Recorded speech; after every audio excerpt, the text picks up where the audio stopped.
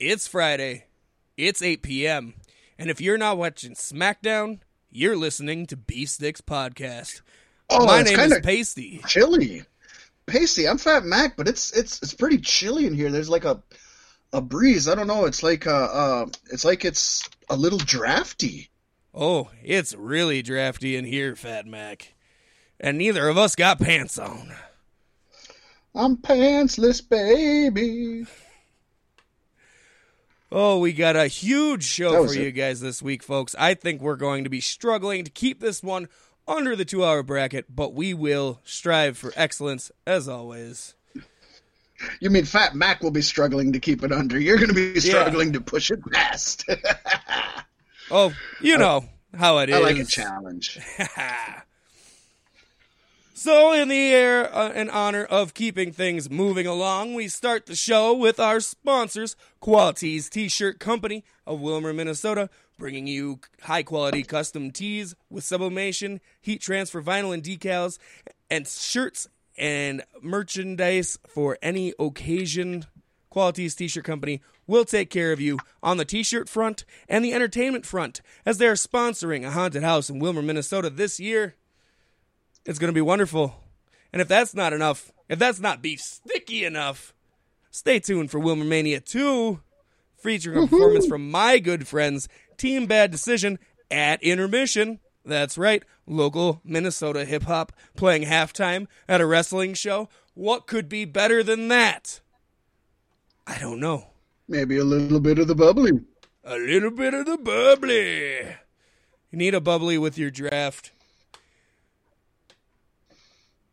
And of course, folks, then there is Monster Wear Clothing. My good friend Corey Matthews bringing you all your small run or bulk orders on decals, stickers, t-shirts, hoodies, hats, glassware, jerseys, and many other types and styles of fabric, along with custom graphics and logo design services offered. This is top-notch quality, your one-stop shop for self-representation apparel in Minnesota. And folks, with Bound for Glory just around the corner, talking about representation, we are going to represent TNA's X Division, which is basically what gave Impact Wrestling their identity from the beginning to this date. And it also forms the center of NXT. Yes, it actually does. And this week in pro wrestling history, folks, on October 17th, Petey Williams retained his TNA X Division title against a young Kenny Omega. Kenny Omega was in Impact? What? On the NWA. No, he was not. But he was on the NWA 56th anniversary show back in 2004, where the TNA X Division title was on the line against Petey Williams. So there you go, way back in 2004, before anybody knew Kenny Omega as a star, he was going up against little Maple Leaf pump Petey Williams. So speaking of stars, how many stars did Meltzer give that match? He gave it 7 Maple Leafs, is what he gave it. But that's exactly why we do This Week in Pro Wrestling History, because how many of you out there even knew that Kenny Omega wrestled for the X Division title? It's cool. Awesome. It is. And then that brings us to our WWE. He's been in WWE. Yeah, that's true. So he's been everywhere. And that brings us to our token JRRs, our Jim Ross ramblings, folks. And this is one from just this last week's AEW Dark on YouTube. And this came from the amazing match of Joey Janela versus Kenny Omega in an unsanctioned lights-out street fight. And Jim Ross said, just nailing him with those steel chairs. Or stairs. Steel stairs. But there's chairs in there, too. Now on those hard steel stairs. Ladders. Those ladders. Or ladder. one ladder. I'll get it right sometime. It's a good thing that they don't do a radio show, huh? I love Archer Ross. It would be so hard to follow that action. Oh, yeah, it's a good thing they don't do a podcast. It'd be rough. That's wonderful. Fun stuff. That one's changed in the last 20 minutes. It did. This was a rough one because I had short time to find one. I've been super busy this week. Crazy shit that has nothing to do with on air. But nonetheless, and I came up with one that was okay, and then I came up with another one that was okay, and then probably an hour before we recorded, I actually went back and watched this amazing match on Dark. And I heard that, and I had to rewind it, and I had to write it down and said, this is it. It's brilliance. And that is not the only new segment, as that has started just last week here on Beef Sticks Podcast. We have another new segment that we're temporarily calling The Best Reason, as the wrestling world is a little inundated with product right now, and you might not have enough time in your week to watch every show under the sun. Well, neither do we, but we'll sure give it the old college try. And we will bring to college, and neither did you, you lying bastard. I've been in a college. I've partied in a college. I banged college broads. There you go. So that's the best. We've been to college. Actually, to be fair, I graduated from a college, but my GED came from a college, so. Well, there you go. Does that count? Yeah, let's count it. Okay, rock on. We got doctorates. Yes. DDS. And we have scoured the bulk of the wrestling ocean for you guys to bring you the best reason to watch some of the wrestling shows that aired this week. It's pretty... I'm thinking this is going to be a good segment going forward, and we'll always keep it right at the top of the show, so if you want to shut us up and go watch some good wrestling, you could do that. And folks, there's no specific number. We don't have a quantity we have to fill. We're going to give you at least one reason to watch wrestling because we are pro wrestling fans, and we're going to find at least one reason to watch it, even in the worst of times. But some days there may be 8 shows that you definitely should watch. We don't know. But this first one, we figured 5 is like a typical nice, comfortable number. So we're going to give you our top 5 best reasons. Pasty, should we kind of go back and forth? You start with 1, I'll go to 2, and so on and so forth? Yeah, we can do that. My first pick for the week was AEW Dynamite because of the main event, Chris Jericho defending his championship against Darby Allin in a Philadelphia street fight match for the main event.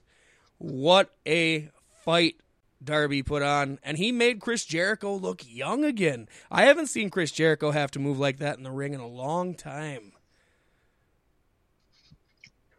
And Jericho helped make Darby look like a star. Yeah, very much so.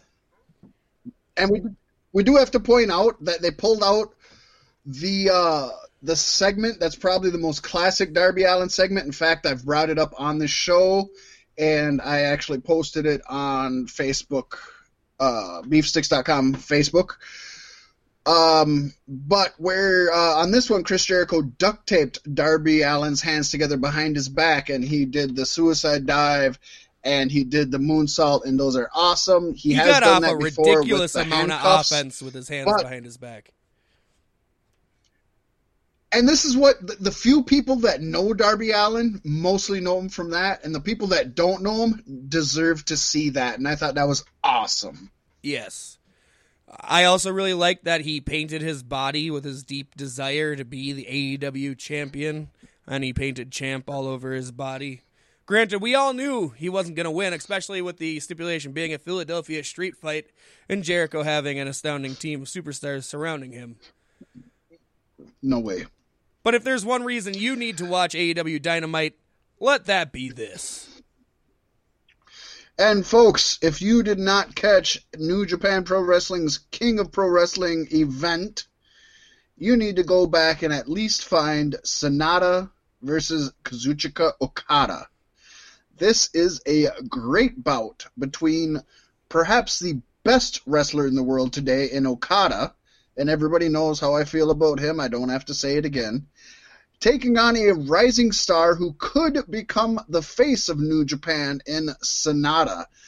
I definitely strongly encourage you to watch this match and go back and watch all of King of Pro Wrestling. There's a really amazing Will Ospreay match that I can't say enough about, but for sure, just find this match somewhere. It's on your internet, believe me. Yes. I'm going to bring it back to AEW really quick once more. AEW Dark, a little bit more accessible. Episodes are available on YouTube for you to watch at your leisure. And the match I wanted to spotlight from that was Joey Janela versus Kenny Omega in an unsanctioned lights-out street fight. The match didn't matter, but it mattered to me.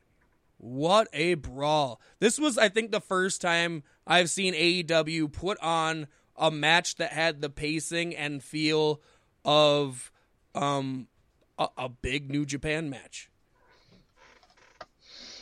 And even just some of the simple stuff they did were putting each other through tables that were upside down so that, you know, you got more of the mechanism underneath the table than just hitting the flat surface. It was fun. Oh, yeah, the sunset flip onto the chairs that were faced not seats together, but backs together. So you hit the slimmest portion of it, the backs of the seats, the upright backs of the seats. And you and I both mentioned the awkward sunset flip. That was kind of a botch, but they were both professional enough to turn it into an actual safe and effective-looking move.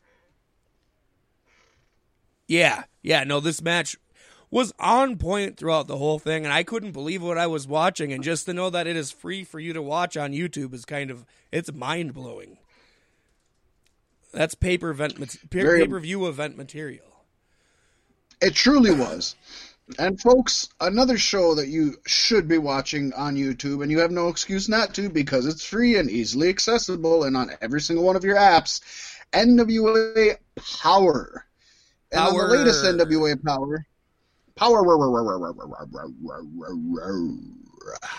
and on the latest episode, Aaron Stevens, who was formerly Damian Sandow in The E, and Ken Anderson, or Mr. Anderson. Kennedy. Anderson.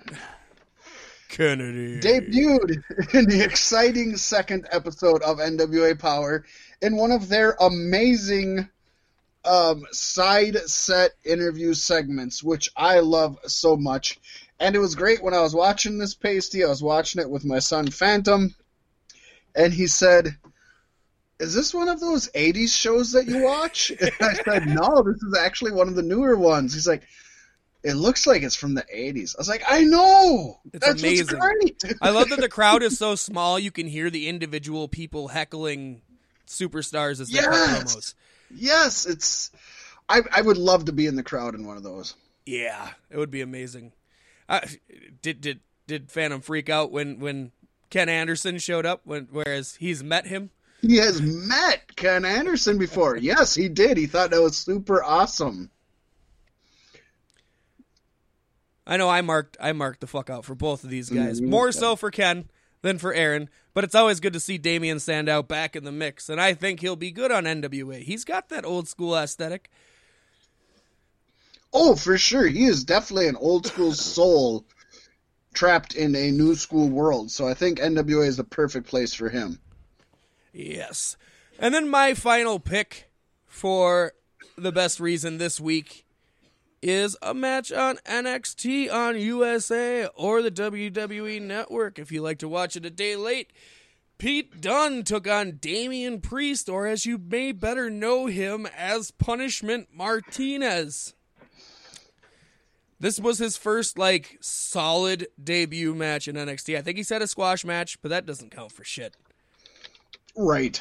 This was an amazing match, well worth the watch. I think Wednesday nights rule supreme this week for wrestling. I think they're going forward. I heard great things about this match, and I gotta say, for as much as shit as we give WWE for the wonky names they give people, I actually dig Damian Priest as a name. So I'm cool with that. And from what I've heard, again, I haven't watched this, but from what I've heard is Damian Priest, the man formerly Punishment Martinez, even he's changed his whole look and body up to where you wouldn't even notice him if you didn't know it was him. Yeah, no, so he wasn't very recognizable at first. I was like, wait. Yeah. Although I guess I didn't see too much Punishment Martinez before he went and signed with WWE. So, you know what? Honestly, I wasn't very impressed with Punishment Martinez before then. So this could be good. I'm thinking he's going to do good things, and I honestly see him destined for the main roster, and I will be damned if we don't see him and Baron Corbin in a tag team at some point. Do you Hopefully think he not could forever. do good lucha things? Oh, Pasty. boy. And then a segment we're hoping isn't reoccurring very often, but we have an obligation to the people to put if it it's out shit, there. we're going to shit on it. Exactly. If there comes the best reason, we have to have the worst reason, Pasty, and I'm going to be the bearer of bad news on this one, and I will tell you that WWE Raw, the worst reason to watch it, or the best reason to avoid it, perhaps, is Bobby Lashley and Lana seem to be more concerned about Rusev not having fun, or canceling Rusev Day, than about each other. Why is this still happening? Obviously, the draft could have prevented all of this. We could have separated them, moved on, and like various other storylines in WWE, they could have just pretended like it never existed because it's not getting over. No. And it's obvious they're punishing Rusev for things that I don't know. Maybe they said, I have a feeling Vince told him he'd give him a push if he was a legal citizen, and then Rusev jumped through all the hoops to become a legal citizen, and Vince is like, damn, I didn't think he was going to do that. And so he's like, I'll cuck him. But haven't we said, I mean, for years, ever since the engagement photos came out and screwed up a storyline, Yeah. it seems like they've been punishing Rusev ever since then. Like just hasn't given up. Like, so petty. Yeah.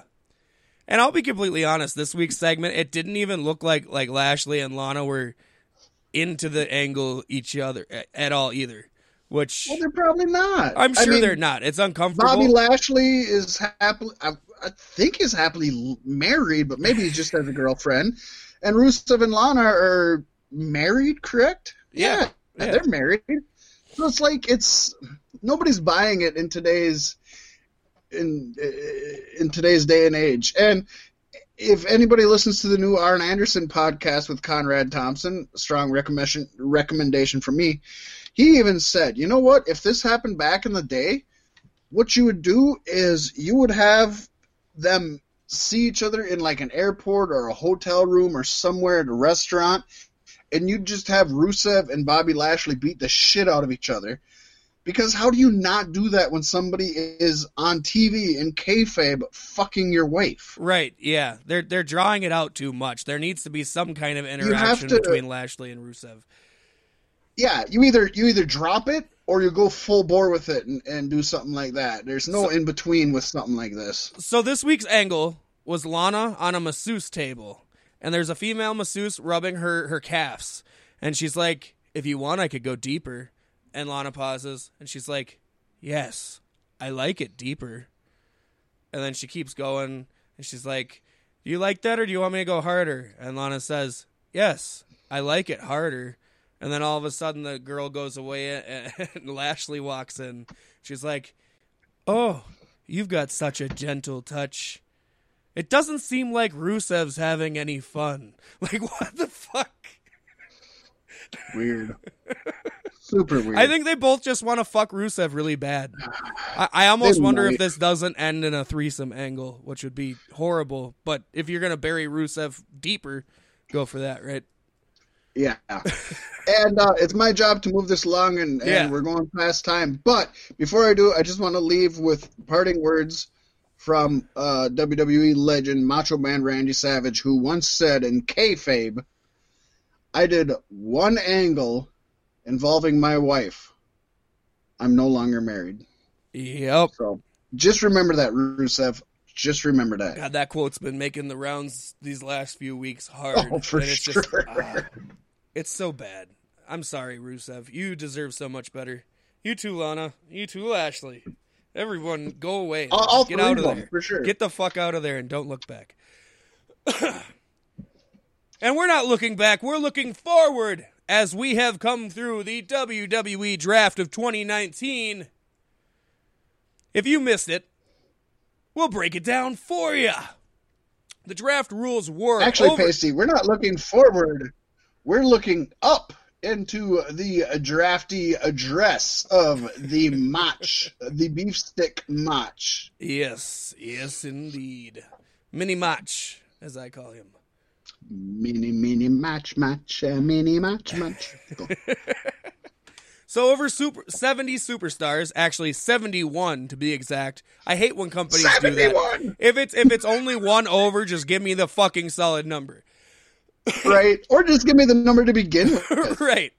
If it's over 70, I'm expecting like 83 maybe, somewhere right? out if that it's far. over 70 and it's 79, just say it's almost 80. I don't give a shit. Fuck. As well as tag teams are eligible for selection in this year's draft. SmackDown will draft 30 superstars, and Raw will select another 41 superstars. There's your 71. Since SmackDown has a 2-hour show and Raw's a 3-hour show, for every 2 picks SmackDown makes, Raw will receive 3. Tag teams will count as 1 Which pick. Which actually is kind of that's kind of not completely true, because once you get to the quote free agents or drafted off air agents, SmackDown actually got more than Raw, so that actually changes that percentage a lot. Oh yeah, it's real interesting. Tag teams can be counted as 1 pick unless Fox or USA Network specifically wants to pick only 1 superstar from the team, or both as individuals, as we'll get into. And any undrafted superstars will immediately be declared free agents and be able to sign with the brand of their choosing. Which didn't happen. Didn't happen at all. So on SmackDown last week, as we were airing Beef Sticks podcast, the first round saw Becky Lynch going to Raw, Roman Reigns going to SmackDown, the OC going to Raw. That's the full team of AJ Styles, Gallows, and Anderson. What a pick, right? 3 for 1.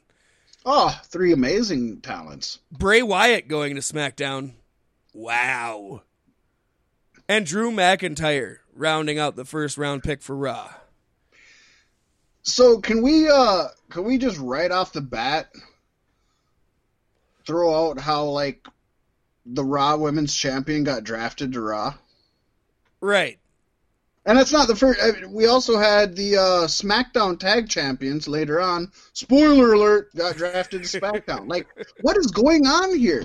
First of all, we don't know who's on what fucking brand. We don't know why they're on what fucking brand. And I hate to say this, but Pasty, within 3 months, they're all going to be on the same brand again anyways. We'll see. I just feel like with Fox and USA We'll being see, but separate you say entities. that, but every time it's happened, I have history on my side. The first draft, the first split lasted longer. The first Well, split it lasted did, years. but it still ended up with everybody being on the same show. Like, every single draft ended up with everybody being on it's the like same the show. expansion. That's why it's called the WWE Universe. It expands until it collapses in on itself and starts over again. Yeah. Vince hired a team of scientists to come up with that. He's an asshole. So you want to let the people in on the second round picks? Yes. So the second round, Raw got Randall Keith Orton. SmackDown got The Boss, Sasha Banks. Raw got Ricochet, formerly Prince Puma. SmackDown got the Monster Among Men, Braun Strowman. And Raw got the Cockle, Bobby Lashley. Yes. And let's point out here quickly that we're through the second round. That's 10 draftees, and you haven't drafted your top champions at all. I mean, depending who you call your top champions, but Right. we know who they call their top champions. Yes. I'll say Becky Lynch And was you're a correct. fitting first round draft pick, but beyond that, it's like, what? What are you doing? Yeah. Third round, Raw picked Alexa Bliss. SmackDown picked Lacey Evans. Raw picked Kevin Owens. SmackDown picked The Revival. And Raw picked Natalya.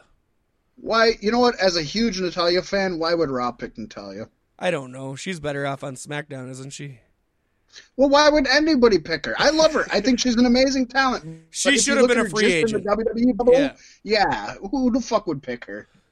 I assume because she's been there longer than any other woman or whatever. Yeah, I hear you. So fourth round, Raw grabs the Viking Raiders of Eric and Ivar. SmackDown gets Lucha House Party, which is apparently still a thing. We don't know why. Raw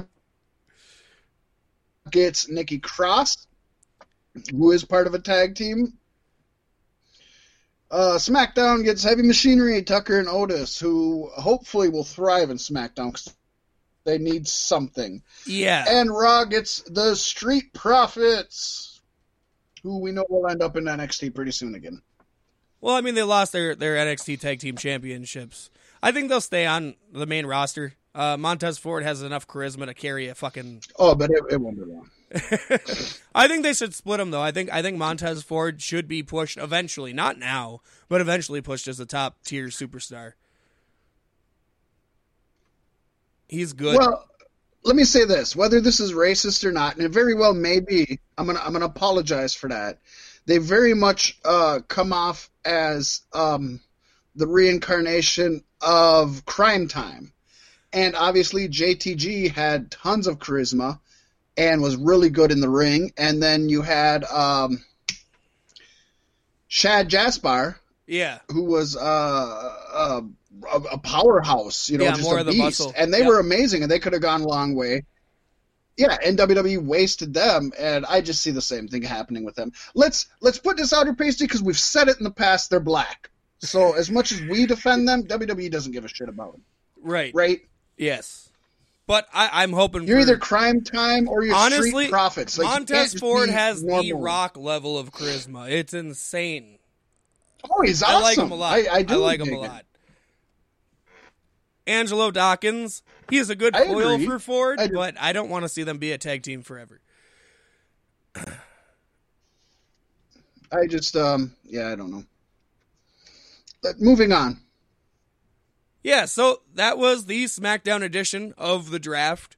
It actually left me feeling like, wow, that was very lackluster. Other than like the first two rounds, it didn't really matter nothing. But then we come to Raw, Or even Which the had- first round, basically. 6 rounds of draft. And the first round saw Seth Rollins being drafted to his own brand of Raw. Brock Lesnar being drafted to his own brand of SmackDown. Charlotte Flair making the jump Of over to course. Raw. Why not? Hey, I can watch Becky Lynch and Charlotte Flair feud for another 8 months probably. It's fun. The New Day got drafted to Okay. SmackDown. And Andrade with Zelina Vega, who aren't a tag team, but still count as one draft pick, were drafted to Raw. I'll watch Andrade and Zelina for 2 different reasons. Then we got the second round draft picks. Kabuki Warriors was the first of the second round draft picks from Raw. I like that they were at least pretending that they're important to them, because I love this tag team and they are the champions. SmackDown drafted Daniel Bryan. Raw then got Rusev. SmackDown got Bayley. And Raw got Aleister Black. Yes. All amazing talents in that bracket right there. And as long as the Kabuki Warriors hold the women's tag team championships, they will be featured on both shows. But if they lose the championships, they're just on Raw. Which is, honestly, the draft, I thought was a perfect point to do that with a lot of your titles. Get rid of the United States, keep the IC, get rid of, you know what I mean? Yes! Get it down to one tag team championship. Yes! And they didn't do it. They just did it with the one. Which it should be. Yeah.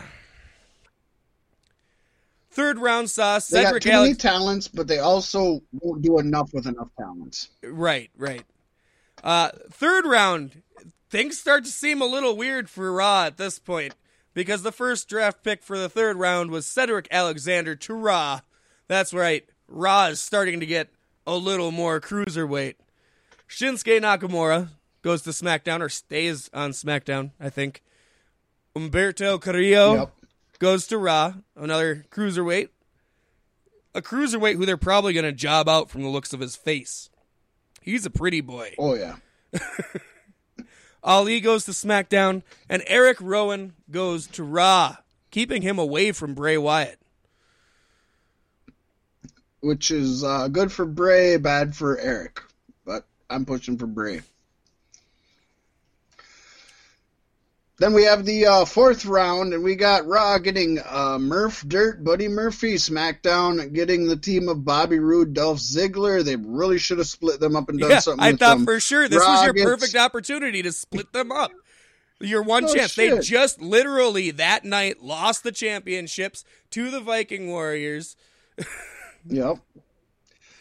Raw got Jinder Mahal. Nobody knows why anybody would pick him. SmackDown got Carmella. And Raw got R-Truth. Perhaps the 24/7 champion. We don't know because it could have been lost between now and the 24/7s in between. It is funny they split them up, but once again, Truth will probably be on both shows unless he doesn't have the championship. Which doesn't make any sense because everybody should be able to be on every show if they're after that championship. Oh man, I'm walking myself into a paradox here. My brain hurts. Let's move on to the fifth round. Yes. Samoa Joe's drafted to Raw. Yes. The Miz is drafted to SmackDown. All right. Akira Tozawa. Yes, more 205 Live for the Raw roster. King Corbin goes to SmackDown. I love that move. And Shelton Benjamin, why are you drafted at all? You're going to Raw. Basically, can I point out that both Samoa Joe and The Miz got picked as fifth round drafts, but behind Ali, Carmella, R-Truth, Buddy Murphy, Humberto Carrillo, Cedric Alexander, Rusev, Aleister Black, Andrade. Wow. Yeah, it's sad. Just fucking wow. It's sad. Sixth round, we get Rey Mysterio on Raw, Shorty Gable, the stupidest name ever, on SmackDown, Titus O'Neil, nobody knew he was still wrestling on Raw, Elias, they dropped the shitball on him on SmackDown, and Liv Morgan, who I would have expected higher up because I thought they were trying to push her in a new direction, onto Raw. Okay, that's the drafts, Pasty.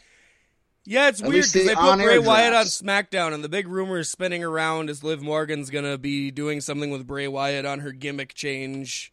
I don't know. It's Nah, weird. she's not. I still think Bray ends up back on Raw. He's a Raw style character. You know what I mean? The Red Show. But yeah, and then in between Raw and SmackDown, we had a bunch of superstars drafted off the air. I'll cover the ones that went to Raw. You cover the ones that went to SmackDown, and we'll move on from there.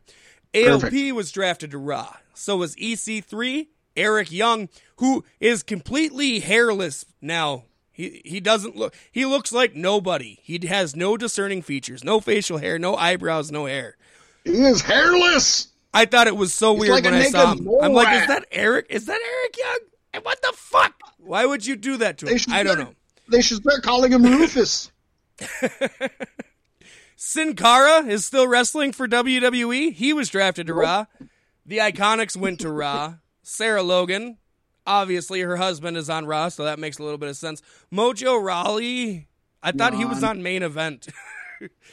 Yep. Zack Ryder and Kurt Hawkins, the Major Brothers, are drafted to Raw. And No Way Jose. No way! No Way was Dumb. drafted to Raw. SmackDown got Apollo Crews, who needs to go to AEW. The B Team, Drew Gulak, Heath Slater, Tamina, Cesaro, who needs to go to AEW. Luke Harper needs to go to AEW. Manuro, Sonya Deville. Dana Brooke would do way better in AEW or MLW's new women's division, which we will get to later on in the story. And Drake Maverick, where I don't know where he fits in WWE or anywhere else, to be honest. Honestly, I don't know. As long as there's a 24 championship, there's room for Drake Maverick in WWE. Yeah, well, I still don't like that championship, even though everybody else does. So that's just me, personally. It's so minimal across both shows that it doesn't really make a difference anyway.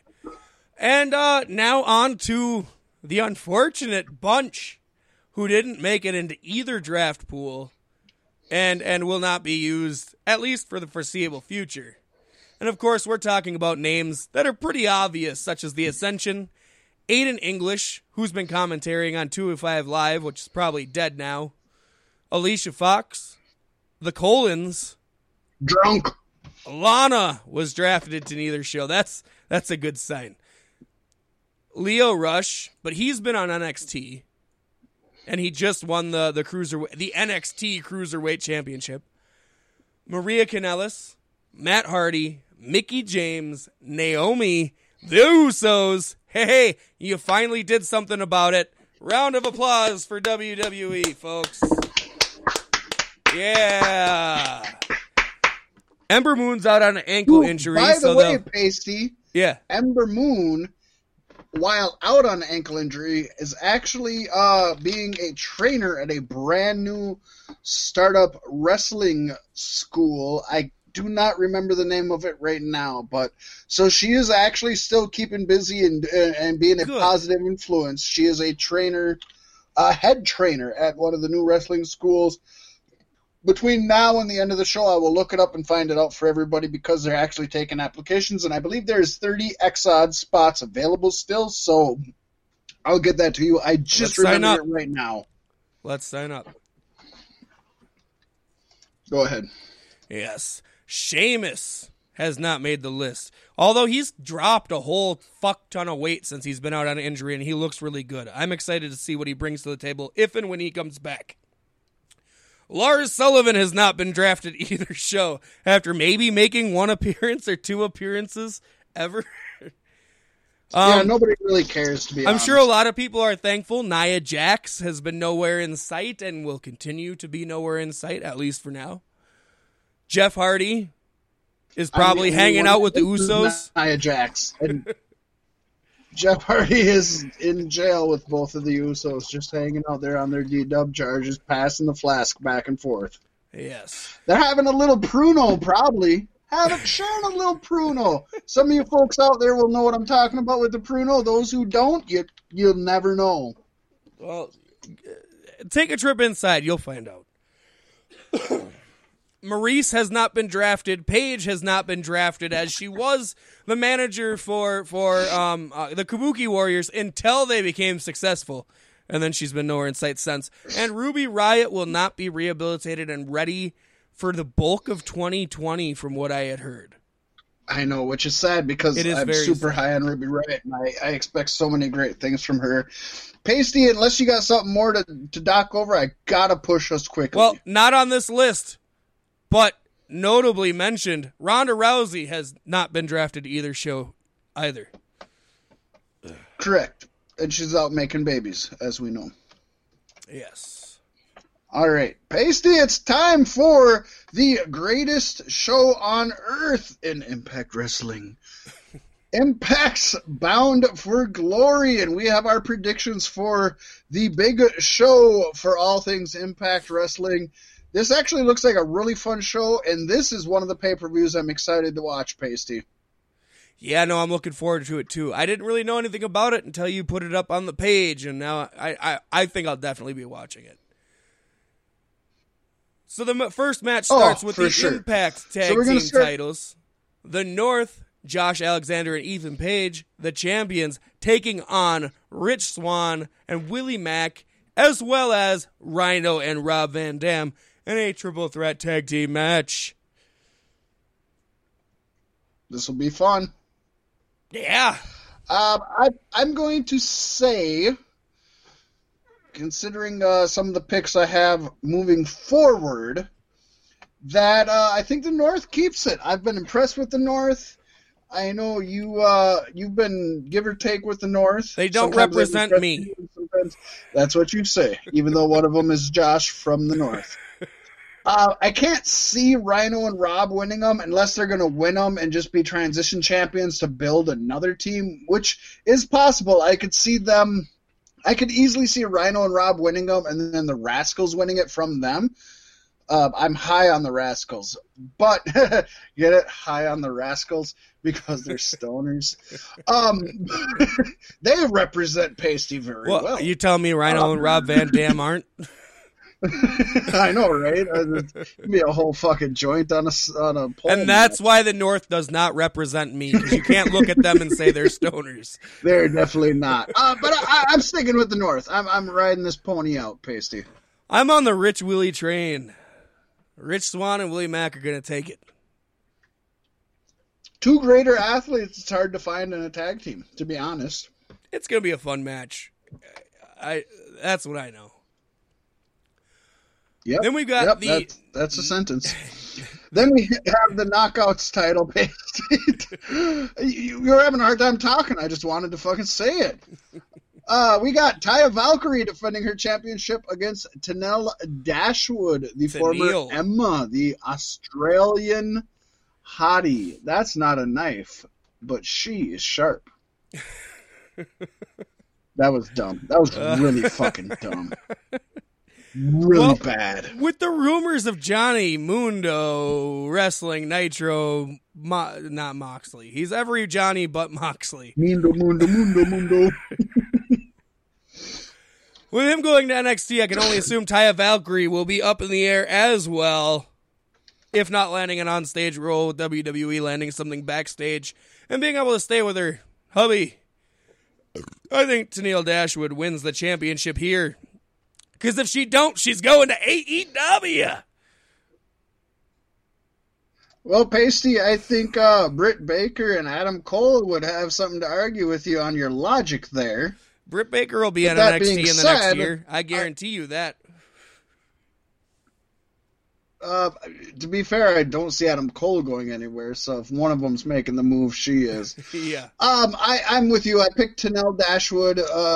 She's an amazing athlete. Taya Valkyrie is an amazing athlete. In fact, I would say she's a better athlete. But I love Tenille Dashwood. I love her promos. She has great in-ring work. She has great exposure. And Taya has been champ for quite a while, deservedly so. But, yeah, for sure. I see Tenille Dashwood taking it. If nothing else, because I don't know what Taya's contract is. And like you said, Pasty, with Mundo allegedly, asterisk, going to WWE, Taya might be leaving Impact. Yes. Then we have a trios match, seeing the Rascals, Desmond Xavier, Zachary Wentz, and Trey Miguel, versus Dr. Wagner Jr., Aerostar, and Taurus. Dr. Wagner Jr.? This is a thing? Yeah, for a long time. I think when you think of Dr. Wagner, you personally probably think of Dr. Wagner Jr. Oh, okay. Dr. Wagner wasn't really in your timeline. That was like 80s NWA. Yeah, but he's the one I think of, isn't he? CNLL. The one who I don't think Kamala, you do. No. Right? With Kamala? No? Am I wrong all the way around? You're wrong. Junior. You're thinking of Junior. Dr. Wagner Jr. is like 50 some odd, 60. Okay. Yeah. Well, cool to see him doing stuff still and with Impact. Woohoo! Pacey, with that being said, I'm taking on the Doctor Squad. I don't know why. Of course, I'm a huge Rascals. Radicals. Excuse me. The new Radicals. Obviously, I know. A huge Rascals fan, but for some reason I just see Wagner, Aerostar, and Toros taking this one. Huge fan of Wagner Jr. and Aerostar. Don't know a whole lot about Toros, but I could see this being fine, and I could see maybe the Rascals just being too stoned to follow through with it. I don't know. Well, I support my stoners. I'm going with the Rascals because I know you're high on them. And I'm high right there with you.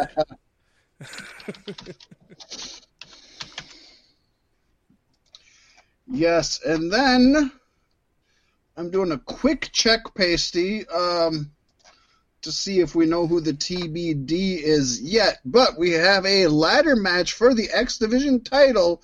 Jake Crist of OVW, who is the champion, defends his title against Tessa Blanchard, Daga, Ace Austin, and a possibly yet to be determined individual. I'm looking it up right now. 2019, Bound for Glory.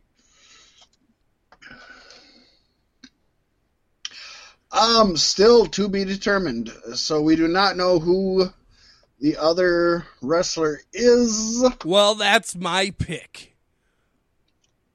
Is that going to be? Are you doubling down on that? I'm sticking with to be determined. It's always an entertaining time going with the unknown. Although Tessa Blanchard is an easy way out in this match. I don't know if she's an easy way out. Well, she's the only woman because thus far. There's never been a woman X Division title holder. So I think that's cool. But I think it would be awesome if the to be determined was a foe of Tessa Blanchard's. Maybe even Pasty, a Mrs. Taya Valkyrie who had just lost her Knockouts title and is in this match. I think that would be badass. That would be wicked. So it'd be cool if it was another female competitor and they ended up winning it. But I'm going to go with Tessa because, for lack of a better phrase, she deserves it. Yeah, she's Impact's best kept secret, although the secret's been out for some time now. Is up! And then up we next, got a Pasty Call Your Shot Gauntlet match winner. Pasty, go ahead and take this one, because this should have been yours, and I stepped on your toes when I thought it was supposed to be mine. And then I fucked it up like an idiot. That's what I get. This is the beauty of live recording, folks. That is the truth. So up next, we have a Call Your Shot Gauntlet match. Winner chooses any title championship match, which will be challenged for the title of longest match title in history by WWE at Saudi Arabia. And we'll get into that more probably next week because I don't have it written down yet, but it's a really long fucking title for stupid shit. So with this one being said, you picked to be determined 4, I picked to be determined 7. Should we just say whoever's named 4 and or 7, if there's even a 7, is who we pick? Yeah. We just roll the dice on this. I feel like 7 is a little reaching. I should say that right now to those listening. Nobody's been okay. How about this? 7 or the highest, other than 7. Does that make sense? If there's 5 people in here, mine is 5. Let me just go the last. Should I say that? I'm going to change it to last. Okay. To be determined. I have a feeling last. it's going to be at least 5 people. I think a gauntlet match has to be at least 5. At least that's WWE's ruling on it. Yeah, so nobody has been announced for this yet, folks. We don't know who's going to be in it. Pacey, you got 4, and I got the very last contestant winning it, which I guess in a gauntlet match is actually the favorite, so yeah, I think I'm a plus on there. That's why I picked 4, because I assumed 5, and so 4 would be the second to the last, and the odds are pretty good there. And that's quite a good favorite. And yeah. So there we go. That means nothing. This is mine, and I'll try not to step on it, folks. It's an MMA versus NFL match. We got Ken Shamrock versus Moose. Was Ken Shamrock ever on ECW? Ace? Was he an ECW guy?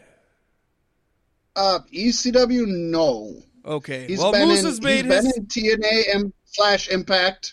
And he's been in WWF, WWE. He's been in UFC. I just know Moose has made his impact recently by taking on ECW guys. And so that's where I had to ask, was he ever there? I don't believe so. Well, even still, obviously, Moose is the legend killer of 2019, and Ken Shamrock is a bit of a legend himself. I think Moose goes over in this one.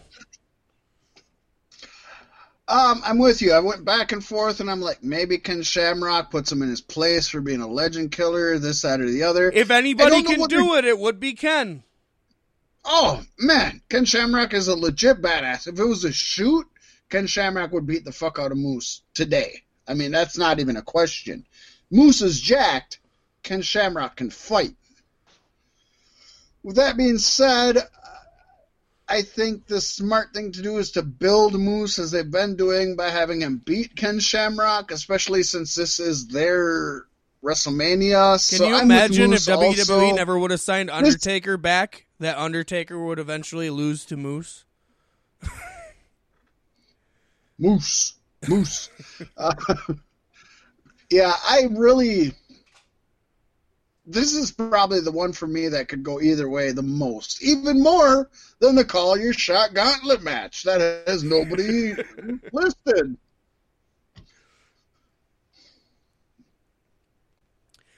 It'll be a good one, that's for sure. And then we move on to the match of Maru Fiji versus Michael Elgin. And I don't know who Maru Fiji is. So, it's Maru Fuji, who has wrestled in Impact a few times before, and he is of Pro Wrestling Hall of Fame. But I am not picking Maru Fuji. I think they're going to continue to push Michael Elgin, and Maru Fuji is a badass over in Japan, and I think this would be a good way to excel Elgin to smart marks who are definitely going to be watching Impact Bound for Glory, but also is going to put a good match on for those who aren't smart marks and are just watching it for the show to make Elgin look good. So I'm picking Michael Elgin. Yeah, I think Elgin is just a more solid, well-known, rounded name. It would be cool if somebody I hadn't seen before comes in and beats him. I just don't see it happening. So I'm siding with Elgin. All right, and pasted that brings us to the main event, allegedly, but probably. Impact World Heavyweight title. Brian Cage defends his title against the psychotic Sami Callihan. Oh, boy. Sami Callihan's going to be hurting after this match. Woo! One way or another. I think they're both going to be hurting one way or the other after this match. I love Sami Callihan, but the fact that he's such a despicable heel makes it easy for him to lose. And it's for the Impact World Heavyweight title. Brian Cage has got to retain.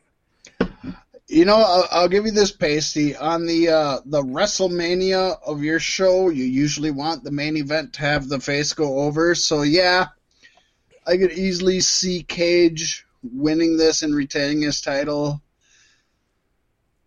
For some reason, from the first time I seen this match, I seen Sami Callihan winning this, and I'm sticking with that. How dope would it be if Sami won it and Tessa won the X Division Championship and then challenged Sami Callihan for the Impact World Heavyweight title?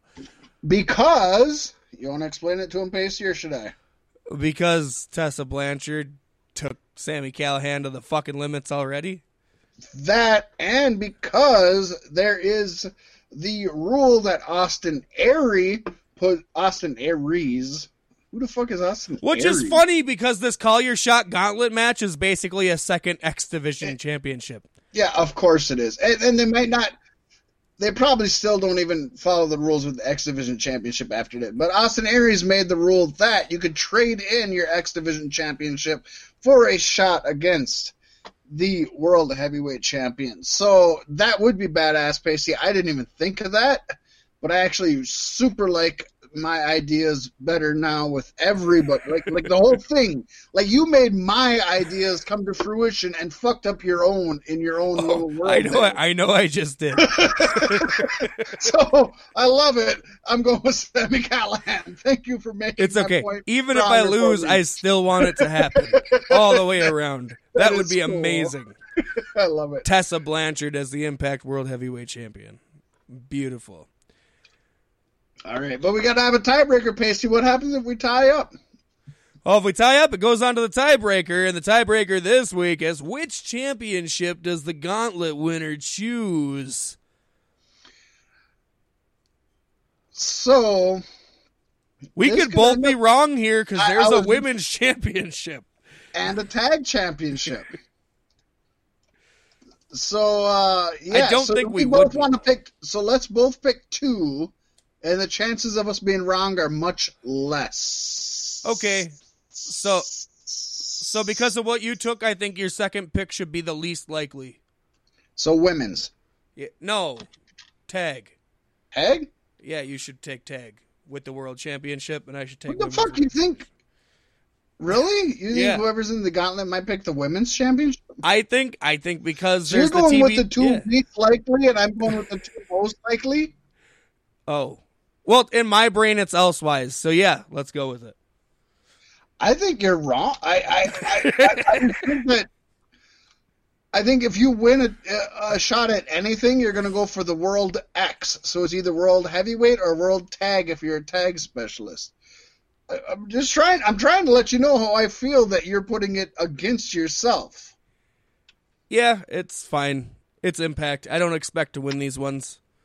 Oh, okay. As long as I got AEW on lock, I'll be happy. Oh, okay. Well, you always have AEW on lock. There's no question about that. Okay, well, yeah, I'll give it to you. I'm just saying, if nobody knows who's in the Gauntlet match, what if it's all women? It could be.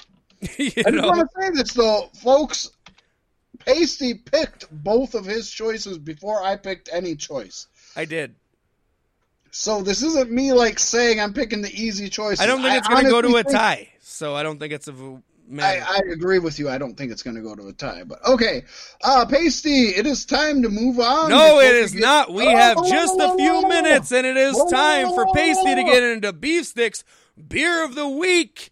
And this week's beer is brought to you by Pipeworks Brewing Company. It is Ninja versus Unicorn Double India Pale Ale, and it is a citrusy slam in the face. This has got so much body and so much widespread flavor. It expands into your entire cranium and takes it's like over. Me. Yes. I got so much body and so much widespread flavor. Yes. And it's got a beautiful can. I'm going to keep one of these and keep it on display at some point. Which I don't necessarily like to do cans because I think that's kind of trashy. There you go. It is truly the Fat Mac of Double India Pale Ales. Check it out. I am both a ninja and a unicorn. Brewed in Chicago, Illinois, so you know they still got that decent water.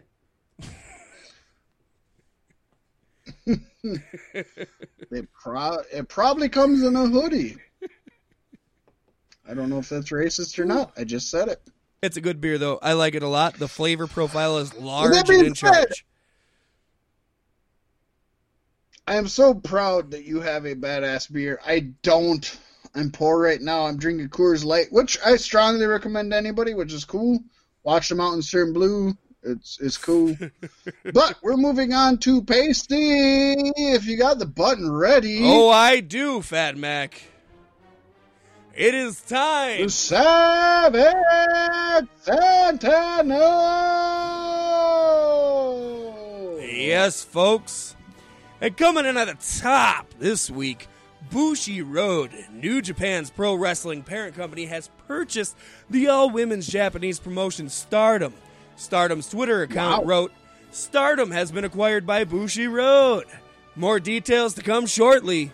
Hopefully they don't shave the bush.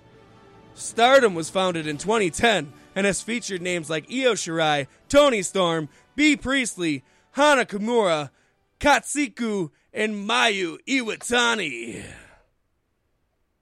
That's a good get for New Japan, man.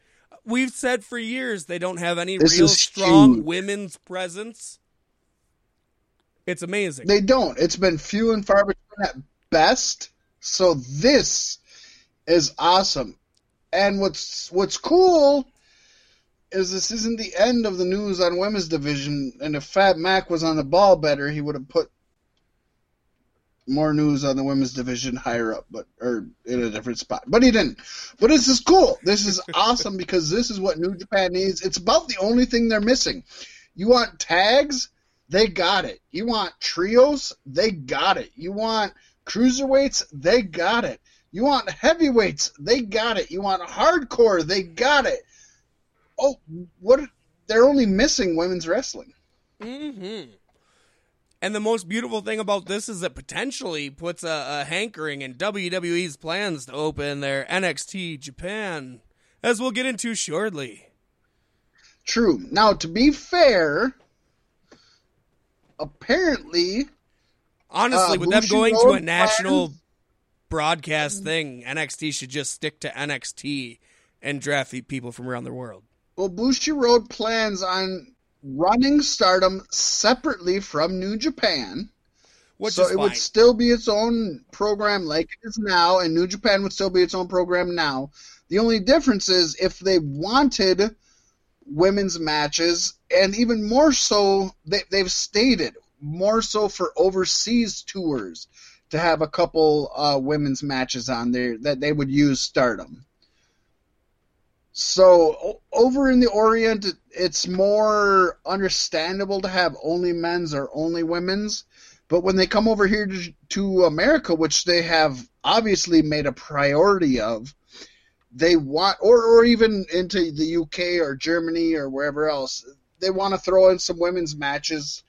And it's easier for them if they own, for lack of a better word, own the women who are wrestling. Hey, I know for the better part of a year and a half, I have stressed that I wish WWE would give women their own show and their own platform to take their own opportunities in. Oh, Pasty, and we're going to be disappointed with the news coming up about that. Woo! I love disappointment. But we're not there yet, and Pasty... Blow it right up my ass. Are you ready for this button? Of course I am. All right, folks. Dave Meltzer reported in the Wrestling Observer newsletter that WWE had plans to hold the Mae Young Classic tapings on Saturday, November 2nd and Sunday, November 3rd at Full Sail Fail, just say it. In Winter Park, Florida. However, plans appear to have changed. It seems that WWE has decided against holding another all-women's tournament until 2020, if at all. Now, this comes after the WWE NXT ticket website advertised last week the Mae Young Classic tapings for early November.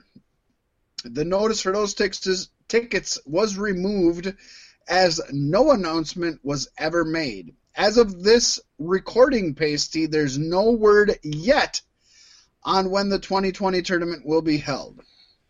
The plans being nixed come recently, as Triple H actually just hosted a media call back in early August where he mentioned how the company was working on finalizing plans for the tournament. In fact, at that time, he stated that the tournament on WWE would be making an announcement very soon. And I guess their announcement was that it's not happening. It's not happening. And guess what? You're not getting Evolution either. And still no women wrestling in Saudi Arabia. And guess what? We're still going over to Saudi Arabia. And no women on the card. Exactly. Oh, I'd be fine with them getting rid of the Saudi Arabia shows and keeping the Evolution pay-per-view of all women's wrestling. Oh, yeah. Yeah, do 3 of those a year instead of Saudi Arabia. I'll be all for that. Well, First of all, I'm pissed that I'm never going to watch a Saudi Arabia show, but they're having Hogan versus Flair teams. And that just bothers me. I will shamefully be tuning Flair, in. But I'm not going to watch it. I will shamefully be tuning in. You can do it. You can do it for me. Somebody's got to take that bullet. Anyways, in other news on this week's NWA Power, it was announced Into the Fire, which is also the theme song for the show. God, I love it. I every time I watch it, I feel like, am I on acid and going back to the 80s? What the fuck is happening? NWA is quickly becoming my favorite guilty pleasure when it comes to wrestling. It's so great. It's beautiful. But Into the Fire will be the company's next pay-per-view on December 14th, just in time for Christmas, folks. And it is already sold out. You cannot go there, but you can order the pay-per-view. The show will begin at 6:05, that classic time of 6:05 p.m. Eastern Time from GSP Studios in Atlanta, Georgia. Currently, the studio being used for its weekly show. Those tickets are always going to be sold out, folks. Don't you dare ever hope on getting one. There's like 50 seats in that place. Exactly. I'm so cool with that, though. Like, less awesome. Crowd and more, like, expansive reach is amazing.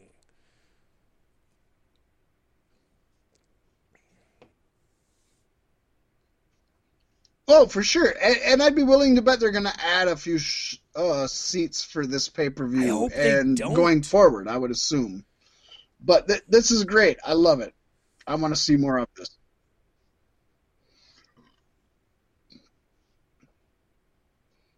It is a fun, intimate feel, isn't it? It is. It's very special in the wrestling world, and it is amazing to me.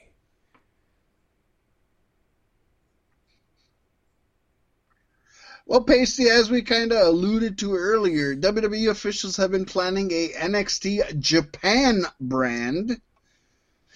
Dave Meltzer himself noted on Wrestling Observer Radio that officials are working on the project, and they've talked to a number of companies in Japan about a potential deal.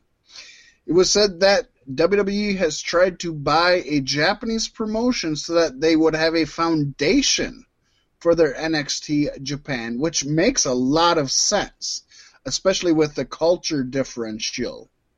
But there's no word yet on if any of the deals have gone through. One of those companies, Pasty, is allegedly Pro Wrestling Noah, the home of Kenta. But the deal, as far as this recording, has not been reached. Honestly, in this landscape in the wrestling world, should any company consider selling to WWE? Wrestling is the biggest cash cow it's been in ages. I would stand on my own 2 feet and be as stubborn as I possibly could, even if my company was only worth $50 at the moment. Yeah, I guess I don't know what the Japanese wrestling landscape looks like outside of America, obviously.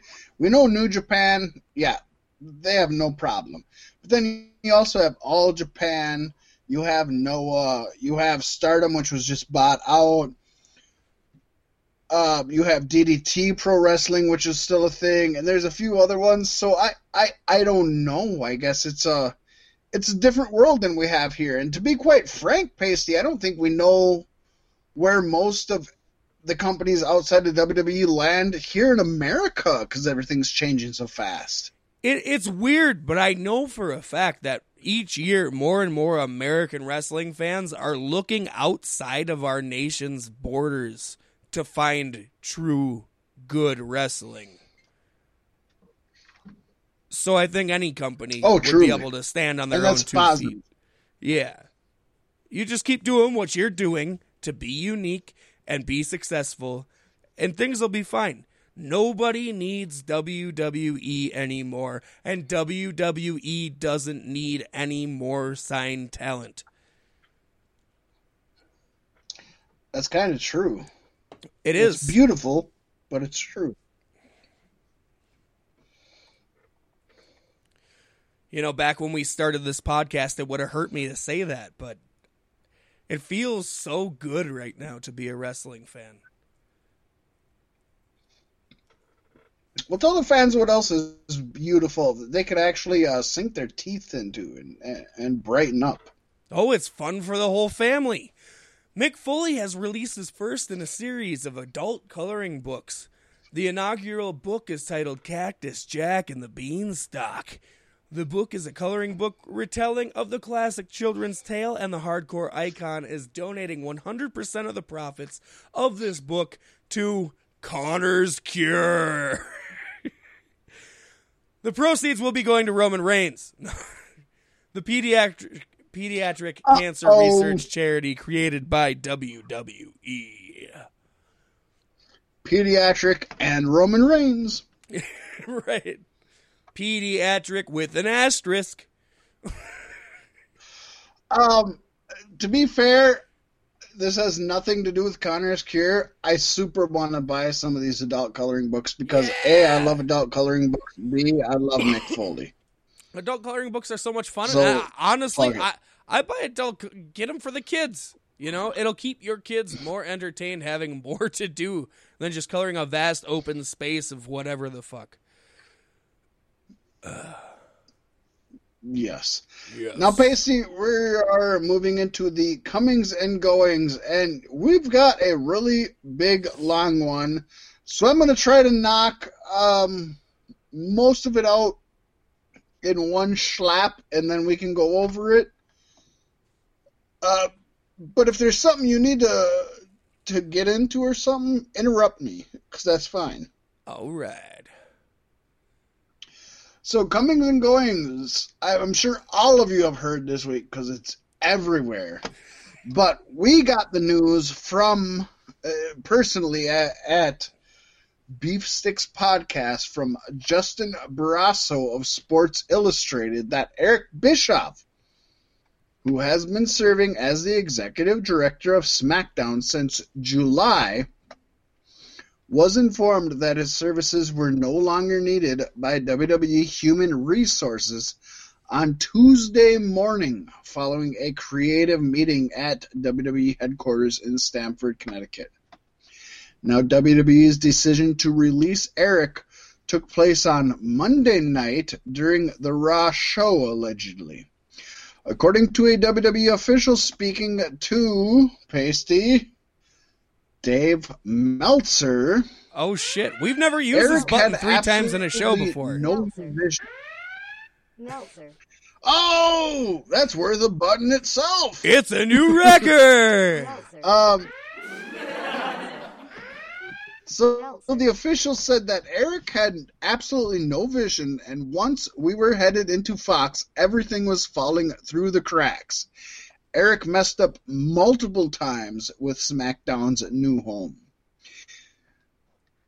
The official also said that the former WCW president didn't have the stamina to work a 2019 WWE schedule, which, by the way, I think very few humans are able to follow. Well, I mean, it depends on if they keep cutting them house shows. Yeah, I know. Meltzer wrote, Bischoff would work a full day, and he just said, work a full day. Keep that in mind, folks. Go out to dinner with his wife, and people would complain that after 7 p.m. on certain days, he would become impossible to reach. Oh, no! Effective immediately. I know, right? Effective immediately, Bruce Pritchard has replaced Bischoff as executive director of SmackDown. Bischoff wrote, Bruce is a great producer, good friend, and I am certain that he is going to thrive in his position. He is going to be working with a great team of the most dedicated and hardworking people I have had the pleasure of working with and getting to know. So at least Bischoff's being very professional as of right now. Let's wait till Monday when 83 Weeks drops. Right. Pritchard responded, calling Bischoff a friend, saying, much love and respect to a great businessman, creator, and friend. Thanks, Eric. Many expressed when Bischoff was first hired, it was believed that he was largely being hired as a scapegoat, and they speculated that he would be fired as soon as something went wrong to, quote, show Fox they were completely serious, unquote. In fact, in the latest Grilling JR with Conrad Thompson, not only do they point out the fact that when Bischoff was first hired, they literally said that on their show, that Bischoff was only hired to be fired when something went bad. But JR put out the amazing quote of, "Don't buy, rent." In other words, everybody who's one of the main benefactors of SmackDown, Raw, whatever, they're only there in order to be let go to quote-unquote prove that WWE is doing something to change negativity. So what about Vince? Shouldn't he be the first person on that chopping block? Realistically, yes. But that's we gotta why he prove hires that we're these serious. It's funny. Yeah. So also effective immediately, though, is Bischoff's re-entry into free agency, Pasty. This is something we don't hear a lot. And he was about drafted big to names being SmackDown. let go. Bischoff was a, quote, at-will employee, unquote, Which is for everybody. WWE, which is different from a contracted performer. I suppose. He is not required to adhere to the 90-day no-compete clause common of released WWE on-screen talent. So, Pasty, with his new free schedule, Eric Bischoff has been announced for the upcoming StarCast 4 convention. I now bet he has a lot to say. Eric Bischoff is signing with Starcast AEW. Made the announcement just one. He made the announcement just one day after Bischoff was fired as WWE SmackDown Executive Director. They wrote on their Twitter, "He's back and better than ever." Eric Bischoff is coming to StarCast 4. Join us November 7th through the 10th in Baltimore. A lot to chew on there, Pasty. I know. Now, the things let's I've been try to reading get on the everything internet in as also have best me as we can thinking with trying to Eric keep this Bischoff short was and never simple. really a creative guy, was he? Vince Russo was the creative guy, and Eric Bischoff was just the face to bring it into fruition. Vince Russo? What the fuck are you talking about? Like, we're talking WCW days. Vince Russo? Russo didn't do shit. I Vince thought he did. Russo? He jumped ship back and forth, I thought. I don't know. But either way, What are you trying to Eric talk Bischoff about? was never really a creative. Eric Bischoff created the NWO.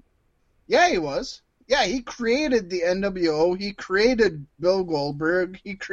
Yeah, none of that had anything. Vince didn't come in until 2000 when Eric was fired, and that was literally when the ratings all went to shit. I just feel like Eric's the part of role that creative. Bischoff was hired for WWE was not to his skill set to begin with. I could be wrong. No, I think it was because he's dealt with obviously like TNT Turner, so he knew how to deal with Fox. He knew how to deal with all of this stuff. He's never had to deal with management as far as WWE, because the only time he's been in WWE was as an on-air talent. Mm-hmm. So where they say like he didn't make it to meetings and he wasn't available, you talk to Bruce Pritchard, or not myself personally, but anyways, you hear about Bruce Pritchard and JR talking about how you'd get called at 2:00 in the morning and Vince would just say, "Hey, I got this idea." Or you'd get called at 4:00 in the morning, or you'd call at 3:30 in the afternoon. Like he never slept. Yeah. They all say he 20 doesn't minutes sleep. at a time. With WCW, that obviously didn't happen. Ted Turner had a schedule. He had a business. So obviously he wasn't equipped to that. But no, Vince Russo wasn't big on any of the real creative during WCW, other than literally what's considered their worst times. Yeah. But I have heard that Bischoff didn't have a lot to do with creative while he was at WWE, and that Bruce Pritchard did most of the creative there. It makes sense because historically, I feel like Pritchard might not be right now, but historically, he's been more of a Vince yes man than what Eric Bischoff would have been. I 100% agree, but I will say that on JR's latest podcast, he told Bruce Pritchard, I probably wouldn't have bought a house like you did. I would have just rented. Yeah, yeah. Yeah, Vince's filthy fingerprints are still all over everything. Yeah, I've heard a lot of people say that Eric Bischoff was literally hired just to be fired. And some of those people have said that before he was fired. So it kind of seems like that was kind of his job. He was hired as a scapegoat. He was hired because they knew he's Jesus. That shit wouldn't go good during SmackDown. He was made the Messiah to be crucified. And they can say, oh, we hired this big name who's really good with huge companies. Oh, everything failed. 2 weeks after we started.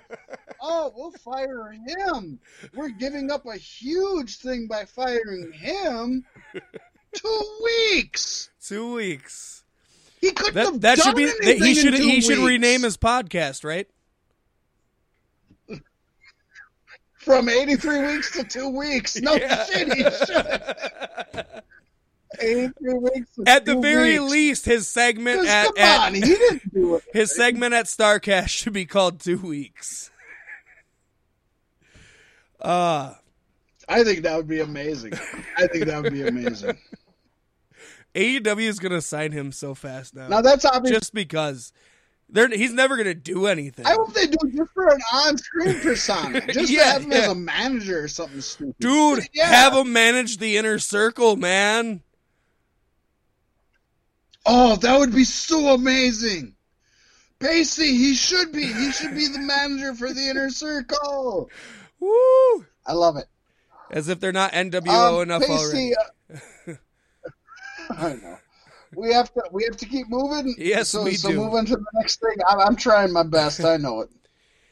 Bad news for Tommaso Ciampa, the Black Heart of NXT. It is now official that top indie star wrestler Shotzi Blackheart has signed with WWE. NXT General Manager William Regal appeared last Friday's Evolve 137 event and presented Blackheart with an NXT contract after her successful Shine Nova title defense over Aja Pereira. Yeah. Good for her. She's super badass. She's got a great look to her. I mean, she will get over just by image alone. So her and Ciampa are going to be put together, right? Like they have to be, if he's the Blackheart. Honestly, I think that would be great. I honestly think that would be great. Anybody and who he can doesn't call know her who Goldie. Shotzi Blackheart He can call her Goldie. He doesn't even need the championship back at that point. Goldie Blackheart. I like that. And anybody who doesn't know who she is, go hit up your Google machine, put in Shotzi Blackheart, and you'll be like, oh yeah, not only does she look badass, I think she'd work with Ciampa. And somebody else who would actually work with Ciampa, but I could see her. I always like Ciampa shots with tomato champagne. Scarlett Bordeaux pasty. Yeah. Scarlett Bordeaux will also be starting with WWE soon. Bordeaux has actually canceled her upcoming bookings, including the Fight Forever tribute to Bret the Hitman Hart event in November. God, you would think that WWE would let her make that one. But our Fight Forever chance as old as Bret Hart's career? Oh, longer than that. I didn't know that. I thought that was more of a new thing. She'll still be appearing at the Baltimore Comic-Con this weekend, though, along with her boyfriend, Killer Kross, who may or may not be with Impact. We don't know. That's an ongoing fucking thing. He's going The to Baltimore NXT too. Comic-Con will be Bordeaux's final independent meet and greet before she starts with WWE, though. And speaking with Wrestling Inc., Bordeaux mentioned WWE has been moving in a more risque direction this year, which Bordeaux was happy with. If you folks remember, a few months ago, we were actually talking about Scarlett Bordeaux and WWE being interested in her, but the fact that her character was a much more risque character than WWE is used to. So either she's willing to tone it down or WWE is willing to tone it up. I guess we'll just have to wait and see. Yes. MLW today announced that Zeta Zhang will fight in the first ever women's division match for Major League Wrestling at MLW Blood and Thunder at Guilt Nightclub in Orlando. That's funny. Woohoo! On November 9th, the event will be a ML Fusion TV taping for beIN Sports. As for Zhang's opponent, MLW can confirm that league officials are in talks with an undisclosed female fighter to step in the MLW ring. More details are expected soon, Fat Mac. Soon.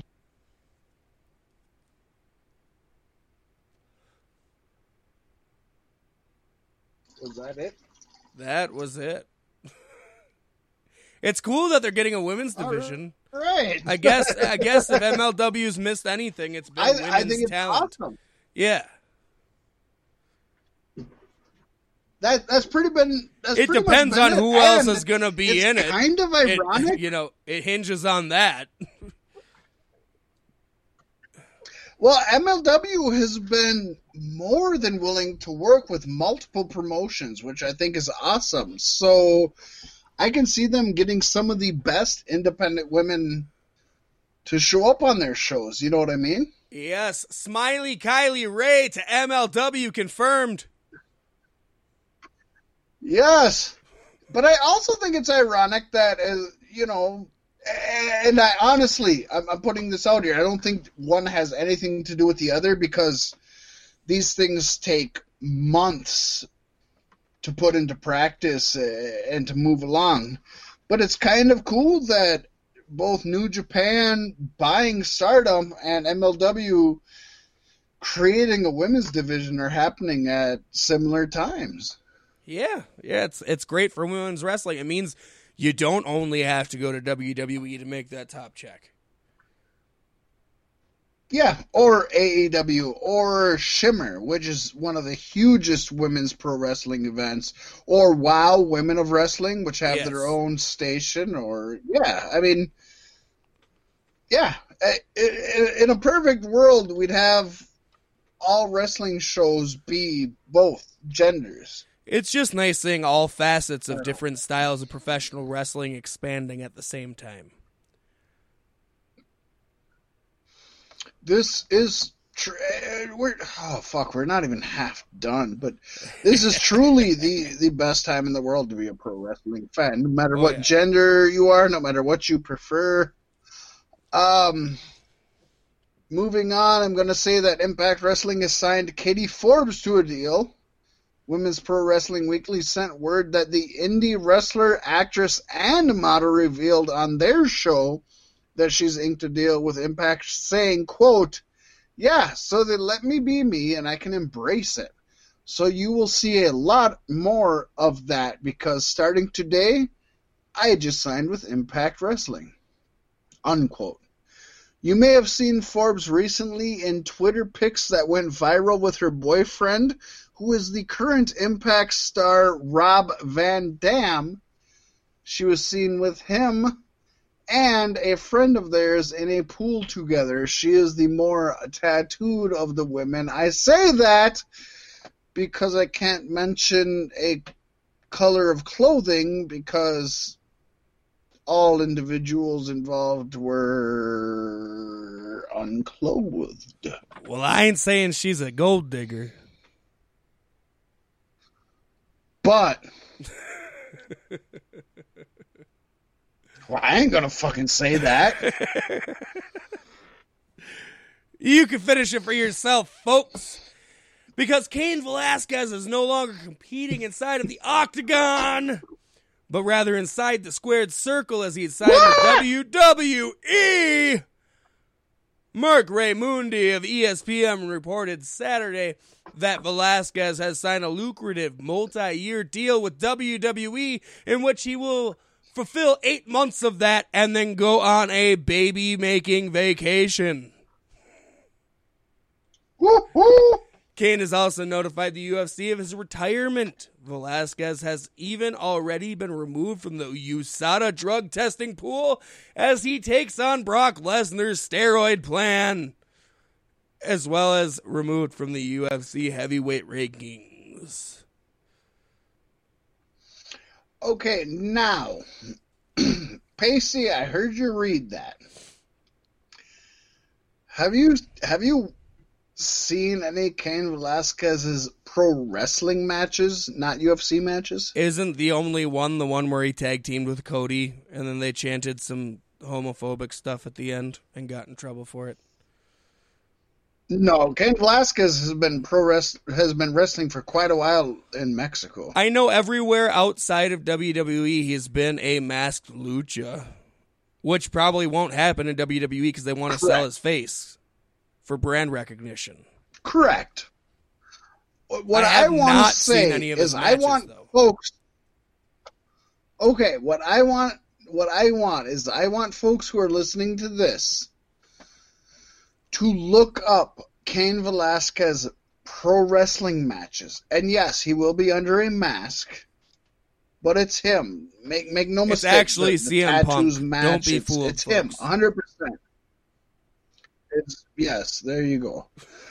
But I want you to go and I want you to watch those matches. I want you to watch the Hurricane Ranas. I want you to watch the springboard arm drags. I want you to watch every pro wrestling movie he makes. And I want you to say to yourself that you still don't think that he should wrestle in WWE.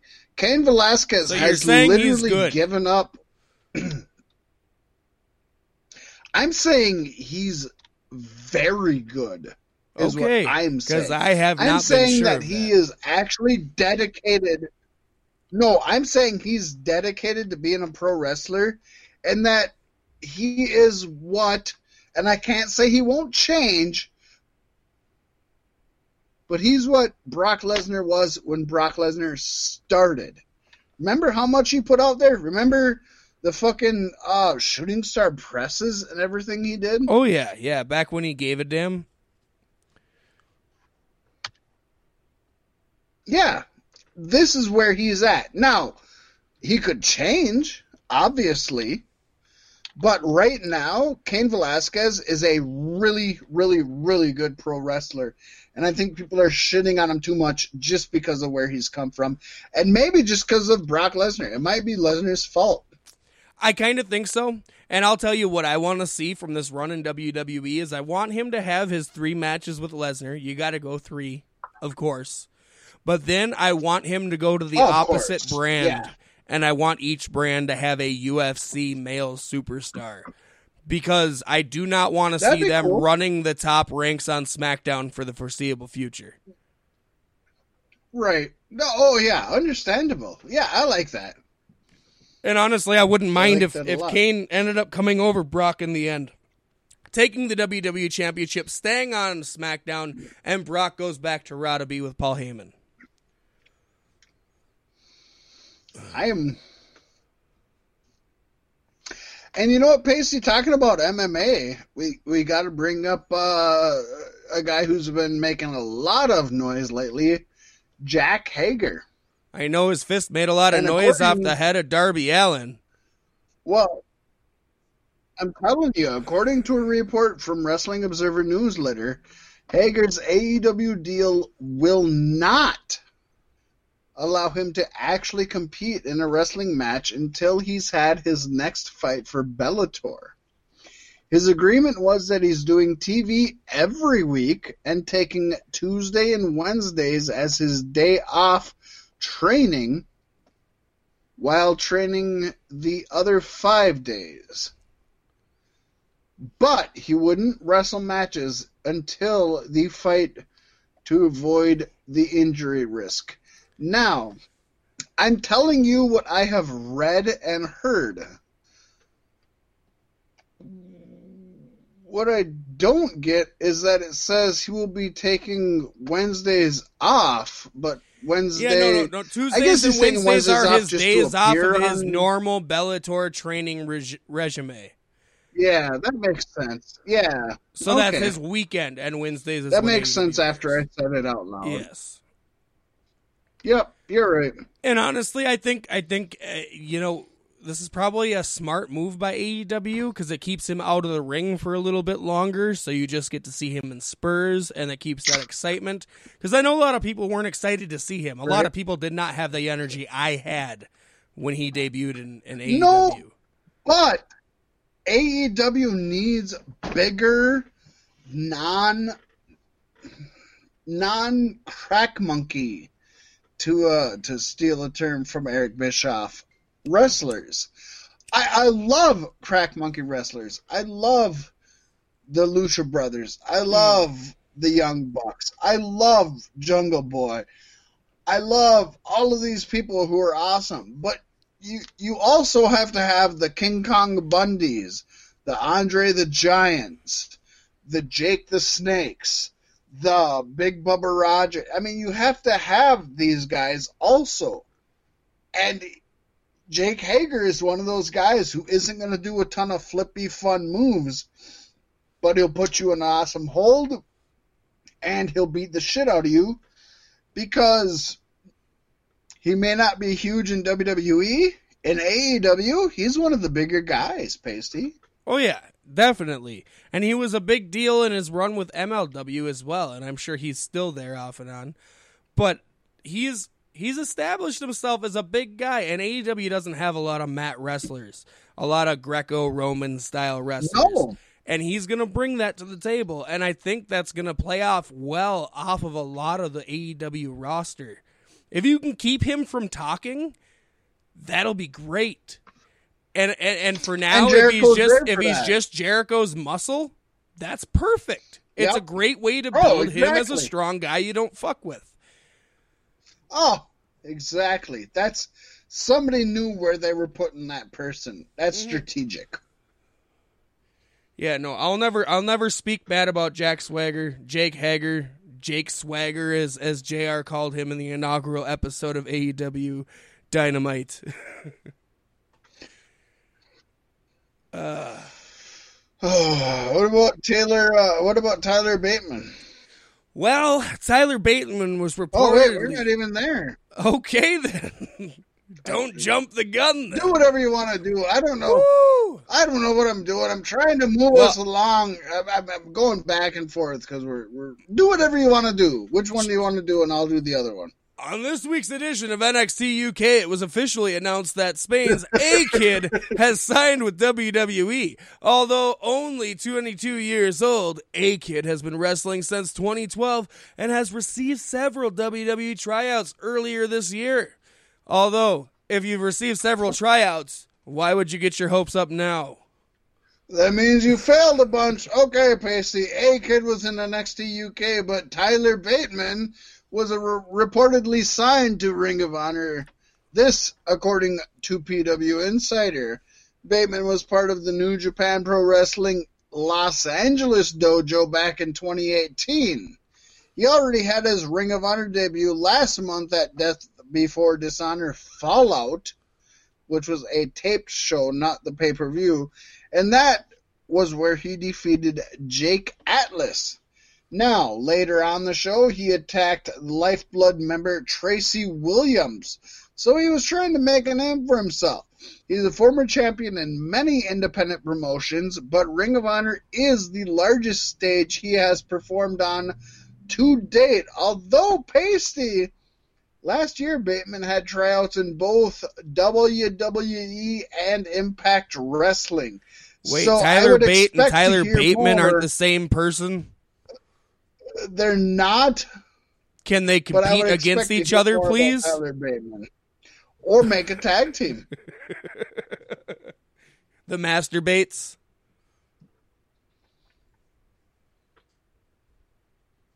The Masturbators.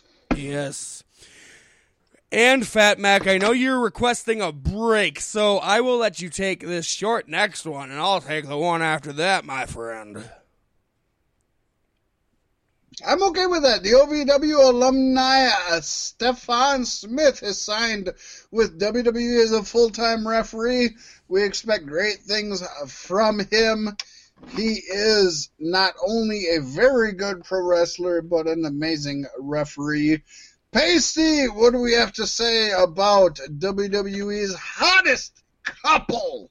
And we're not well, Seth Rollins. If you haven't heard about this, you've been living under a rock.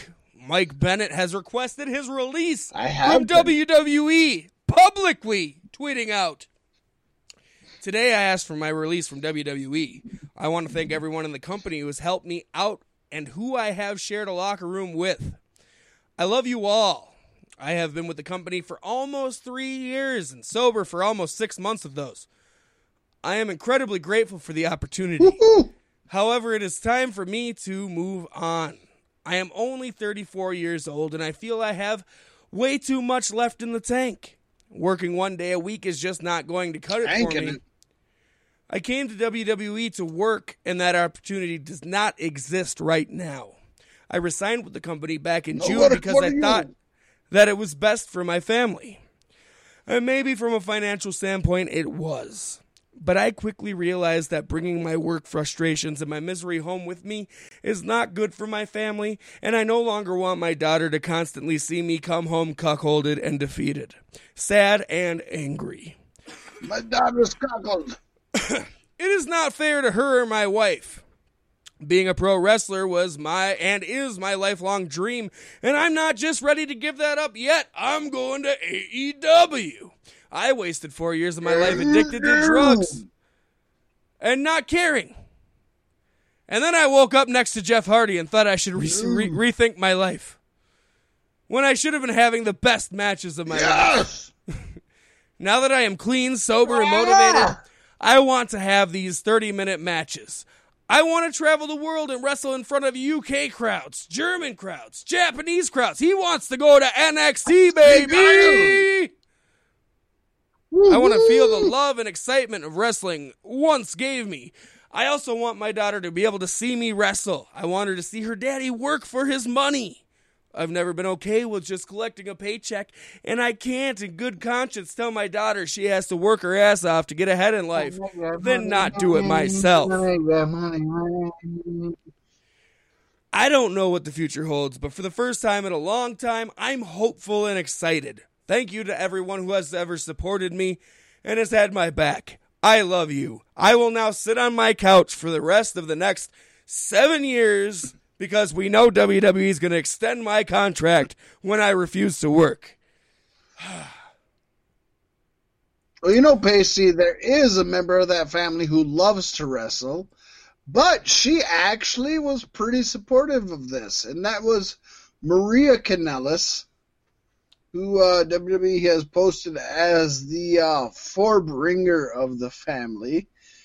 And she followed up with a tweet of her own, Pasty, and I'll spit that out right now. She said, quote, 1, family first. 2, I love and support my husband. Now lay down 3, and let me pin you. I make no apologies for either of my pregnancies. 4, Mike never went to rehab, nor did WWE pay for it. 5, Mike's addictions were from about September 2013 to July 2017. 6, we debuted in June 2017. 7, he never took time off. 8, I have not asked for my release. Oh, yeah, definitely got to make that one clear. 9, you can unfollow me at any time if you don't like what I stand for. 10, suck it. And a P.S., have a nice day. crossing the 90s two most used wrestling phrases to sum up her statement. So I gotta have a nice day. Yeah, their contract's going to be at least 7 years long, and neither of them are going to do anything ever again. Sad, because I hate to say it, but I said it when he first joined WWE. I've said it before then.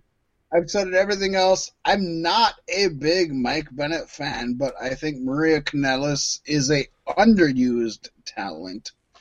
But if she's willing to love her husband enough to sacrifice her career, I give her all the credit in the world for that. That's huge. So good for her. But she's way better than him. Pasty, we need to move on to the injury report, which this week is actually pretty short, and I love that. It is a good thing, but it's also a bad thing because my Lucha is Saurus. As the Luchasaurus was not on AEW Dynamite this week due to a hamstring injury, Luchasaurus was scheduled to team with Jungle Boy to face the Lucha Bros in a first-round match for the AEW Tag Team Titles Tournament. Due to the injury, Marco Stunt took the Dino's place. AEW officials reportedly decided to pull Luchasaurus from the match that afternoon, so he did not risk further injury, thus leading to the Jungle Bros falling match to the Lucha Boys. I didn't think it was bad. Yeah, it was not a good match. You didn't like Marco Stunt doing... You didn't like Marco Stunt's bad. Canadian Destroyer? I thought it was bad. Marco Stunt's Canadian Destroyer was amazing. Stunt. I'm sorry. It definitely... Honestly, I don't think Luchasaurus is injured. I just think that the fans are so behind them, they wanted to have a scapegoat as to why they weren't going to win the tournament. That's I could dig that. And maybe that leads into our next story, Pasty, which is that Christopher Daniels also suffered a pinched nerve recently, and he's going to be out of action for a while. At least this is according to Kazarian.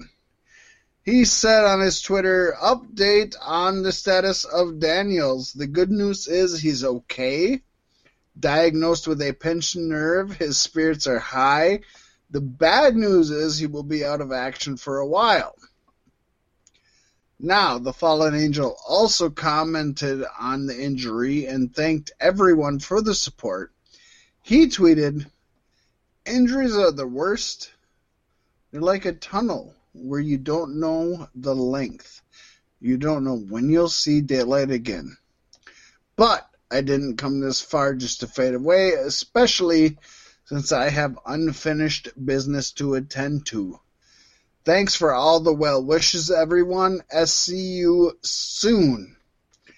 Now, the fact that Daniels has a pinched nerve would explain the angle on Wednesday's Dynamite that saw the Lucha Brothers attack Christopher Daniels and Christopher Daniels and Kazarian and injure Christopher Daniels and would make Scorpio Sky replace him in their match against the Best Friends, which kind of came out of nowhere and didn't lead into anything, which was weird. Yeah. Yep. Well, I hope for a successful recovery for him if he is injured, but I don't think either of these guys actually are. I think it was just an easy way to write off them in the tournament. Possibly. I don't see taking CD out of the tournament for Scorpio Sky, but possibly. We don't know. This is such a new company, we don't know what they're willing to do. Yeah. Well, folks, then I'm going to end your night on the lowest note possible.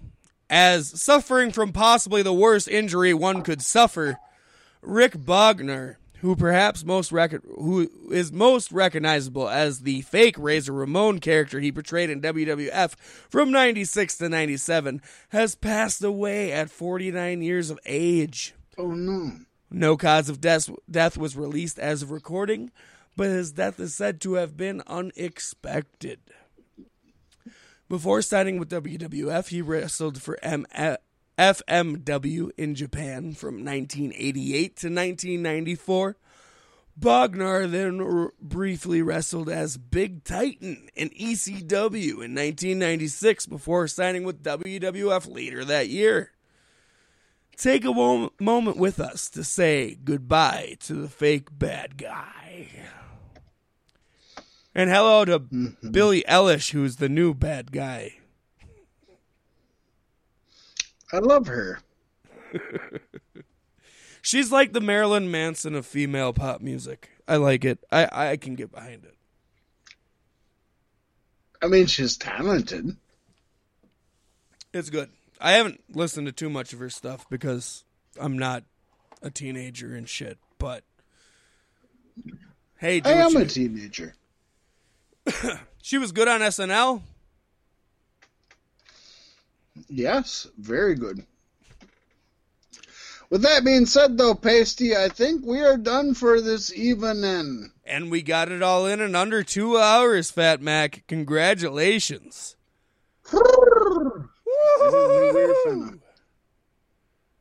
It's been a good one.